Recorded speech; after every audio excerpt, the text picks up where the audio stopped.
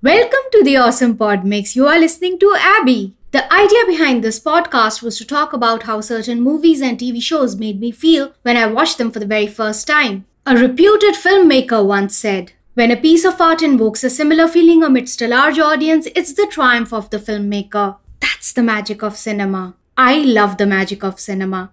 Today I'll be talking about the third episode of Marvel Studios' Secret Invasion. Whether Marvel creates movies or TV shows, they are all cinematic. This episode's title is Betrayed, written by Roxanne Paredes and Brian Tucker. The episode is directed by Ali Selim. It's the fifth series to have a Kevin Feige production credit after Hawkeye, Moon Knight, Ms. Marvel, and She-Hulk Attorney at Law. The episode begins with Pagan briefing Xerxes and Beto on their mission. They are going to infiltrate the naval service of Great Britain and Northern Ireland. As much as I could comprehend, their officer names were Connor, Tom, and Dave. Beto is skeptical if the plan would work, but Pagan wants him to have faith. Their plan is to execute a strike on a key United Nations target. Gravik reveals his Super Skrull plan to the council members. We see a shot of the Daltons experimenting. The wall has a framed article with a headline, "Scientists Make New DNA Discovery." The dry erase board reads "Re-amputation Strategy." Maybe it's from the extremist sample. Gravik wants to share the Super Skrull powers with the council members. I'm petrified to even think of the consequences. The title sequence begins. The text appears, New York City, 1998. It's a rainy night. Nick Fury enters a diner and finds Priscilla. It's Vara disguised as Priscilla. She hands over the information about Dreykov. Dreykov was the villain in Black Widow. He ran the Red Room where Black Widow assassins were trained and brainwashed. Nick Fury doesn't want to get involved with a co-worker because of the rules. Vara clarifies she doesn't work for Nick Fury anymore. So Nick Fury knowingly married a Skrull and didn't help them find a home. Damn, the audacity on this guy. Back to present day, whichever day that is, Stearns on TV is spreading fear through his news. Nick Fury is making breakfast for his wife and himself. Priscilla pours Nick some coffee. She now asks Nick Fury, wondering what made him come back to her. It's not that he went away once he returned from the snap, it's the choice he made to stay away. Nick Fury checks with his wife if she was in touch with Gravik when he was gone. Priscilla doesn't appreciate being questioned like this. Nick Fury has the nerve to ask Priscilla who she became in his absence. Her answer? She became a widow in his absence. She grieved. She tried to move on. When he returned, she thought she would unpack the pain of separation together. But Fury did no such thing. He vanished voluntarily. So she became who she was before she met him. Marital problems, Fury? Trouble in paradise? I suggest you get couples counseling. That would help you with Talos as well. Priscilla gets a call. Nick Fury wants her to take the call. He turns around to give her some privacy. I mean, he can hear everything. Once she's done with the call, she kisses him and leaves. Fury stares at the phone. He's all kinds of suspicious. Back at the New Skrullos, Gravik wakes Gaia up. Gravik shares that Brogan couldn't have confessed about the location of their safe house. Gaia's reasoning is that under torture, Brogan made an educated guess. Gravik is not convinced. He asks her what would she have done. She replies she would have lied. She's a good liar. Girl, he's testing you. He has his full suspicion on you. Gravik keeps staring at Gaia. Gaia doesn't flinch. The following morning, they fly to London. Gaia drives Gravik. Why is she always his chauffeur? Gravik reveals Talos has asked him for a parley, and apparently they're meeting about Gaia. Gravik gets a call about a UN plane being in range of Neptune's coordinates at 2200 hours. Gaia drops Gravik at London's National Portrait Gallery. Gaia uses a very old phone and types, "Flight 819 Neptune, 2200 hours. Girl, that's a trap. How can you not see that? He's already suspicious of you." Inside London's National Portrait Gallery, the scene begins with close-ups of statesmen of World War I oil painting by Sir James Guthrie. Talos joins Gravik. Gravik expresses his disappointment because the statesmen pose for paintings while soldiers like him help them win their wars for them. In a choice between oil and ink, Gravik would choose his story to be written in blood all day long. Talos responds, "Yours and everyone else's, huh?" Gravik with pride, "Yeah." Talos says, "Brave." They walk toward the seating area. The area is covered with posters of masterpieces of tapestry and the faces of freedom. Talos wants Gravik to stand down and stop murdering innocent humans.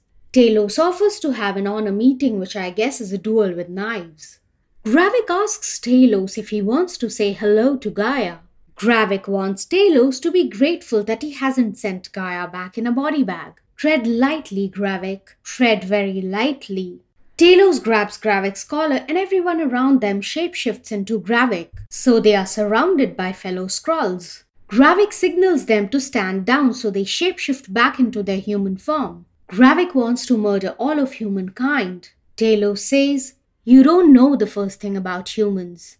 They are at their most formidable when they are threatened by a common foe." "Amen, sister. Amen." Talos threatens Gravik that he'll blow their cover.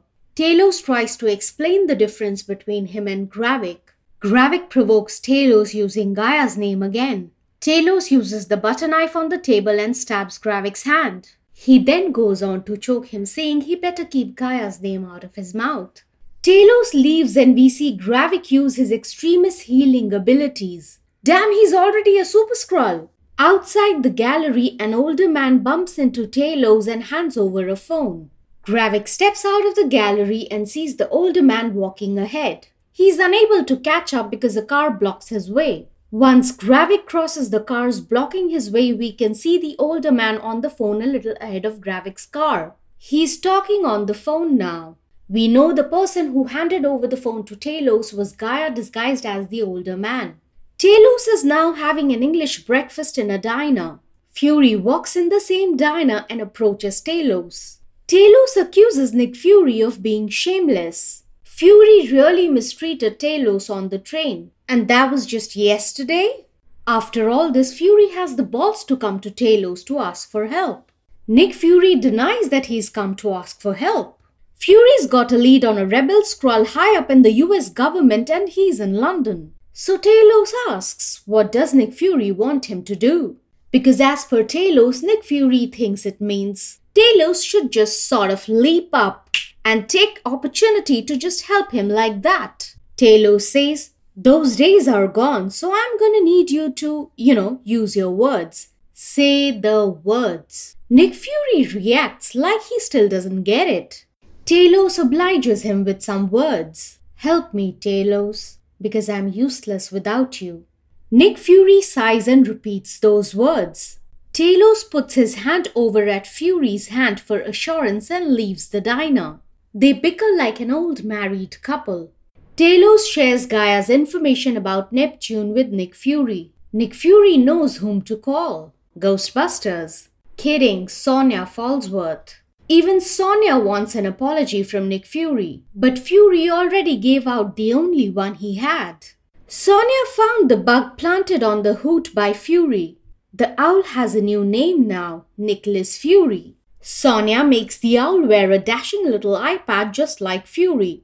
At the moment, Sonya can't help Nick Fury because she's dealing with her own infiltration. Though she gives him a name, Robert Fairbanks, and also sends in the details. The day transitions to night. Nick Fury tries to make Talos feel remorseful, saying he's been cleaning up his mess for 30 years. Talos reminds Fury that he started ascending the ranks once he had Talos and 19 of his people as his invisible spy network. And there was a whole lot of other things that helped Fury in doing what he did.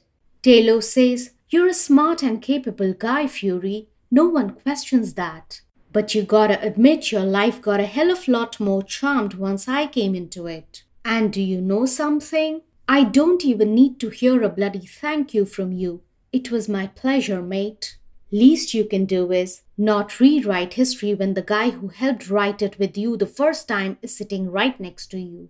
Talos has a very big heart. If I were in his place, I would have wanted a thank you and an acknowledgement. But it was such a powerful scene. Talos tries to tell Fury that he needs to value him. I am a Ben Mendelsohn fan now. He truly is a master at his craft. This performance of his will always be a frame of reference for me. Whenever I write my movie with a scene about acknowledging someone's value, this will be the performance I would want my actor to keep in mind. It's affirmative and self-assuring. He's hurt and wants to be acknowledged for his worth. I know my value. Anyone else's opinion doesn't really matter. Talos breaks into the house of Robert Fairbanks as Robert. He checks with Fury if he's in position. Fury wants Talos to worry about himself. Talos says, "Do me a favor, Fury. Don't ever change." Such a romantic couple's line. One of the guards blows Talos' cover. Talos fights the guard while Nick Fury shoots the others in the lawn. All of the guards shapeshift back to their Skrull form. Talos makes his way to Robert Fairbanks. When Talos opens the door, he spots Robert's son playing video game in his room. He leaves the door ajar. When Fury enters the house a few moments later, Talos on comms says, "Sorry, Nick, I was busy kicking Bob's arse."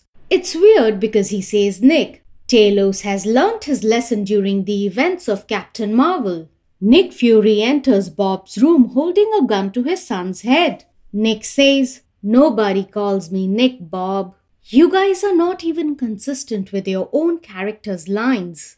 Tony Stark, Steve Rogers, Natasha Romanoff, and Maria Hill have called him Nick. Most of them are dead, barring Steve. Now Bob's son Zachary is not a Skrull, but Bob is worried about his well-being. Nick Fury threatens to shoot the child. The officers who received the order for the strike also think it's a mistake. Zachary is put in another room with his hands tied. Talos gives Zachary some water to drink. It shows he's caring. He tells Zachary that he wants his dad to do the right thing. Talos promises to protect Skrull Bob if he calls off the strike. Nick Fury suggests an idea. Talos sarcastically responds, "Why didn't I think of that idea? Because only he knows the code word." Fury shoots Bob in the leg.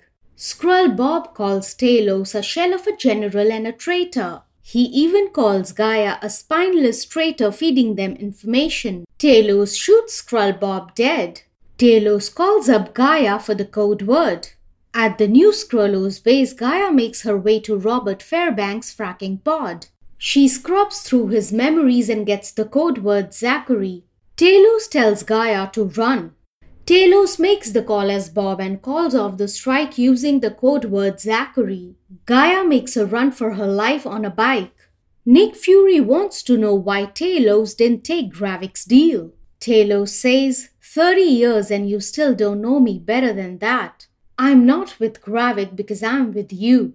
Or I love you too. I love Ben Mendelsohn. He and Nick Fury are so much like a couple.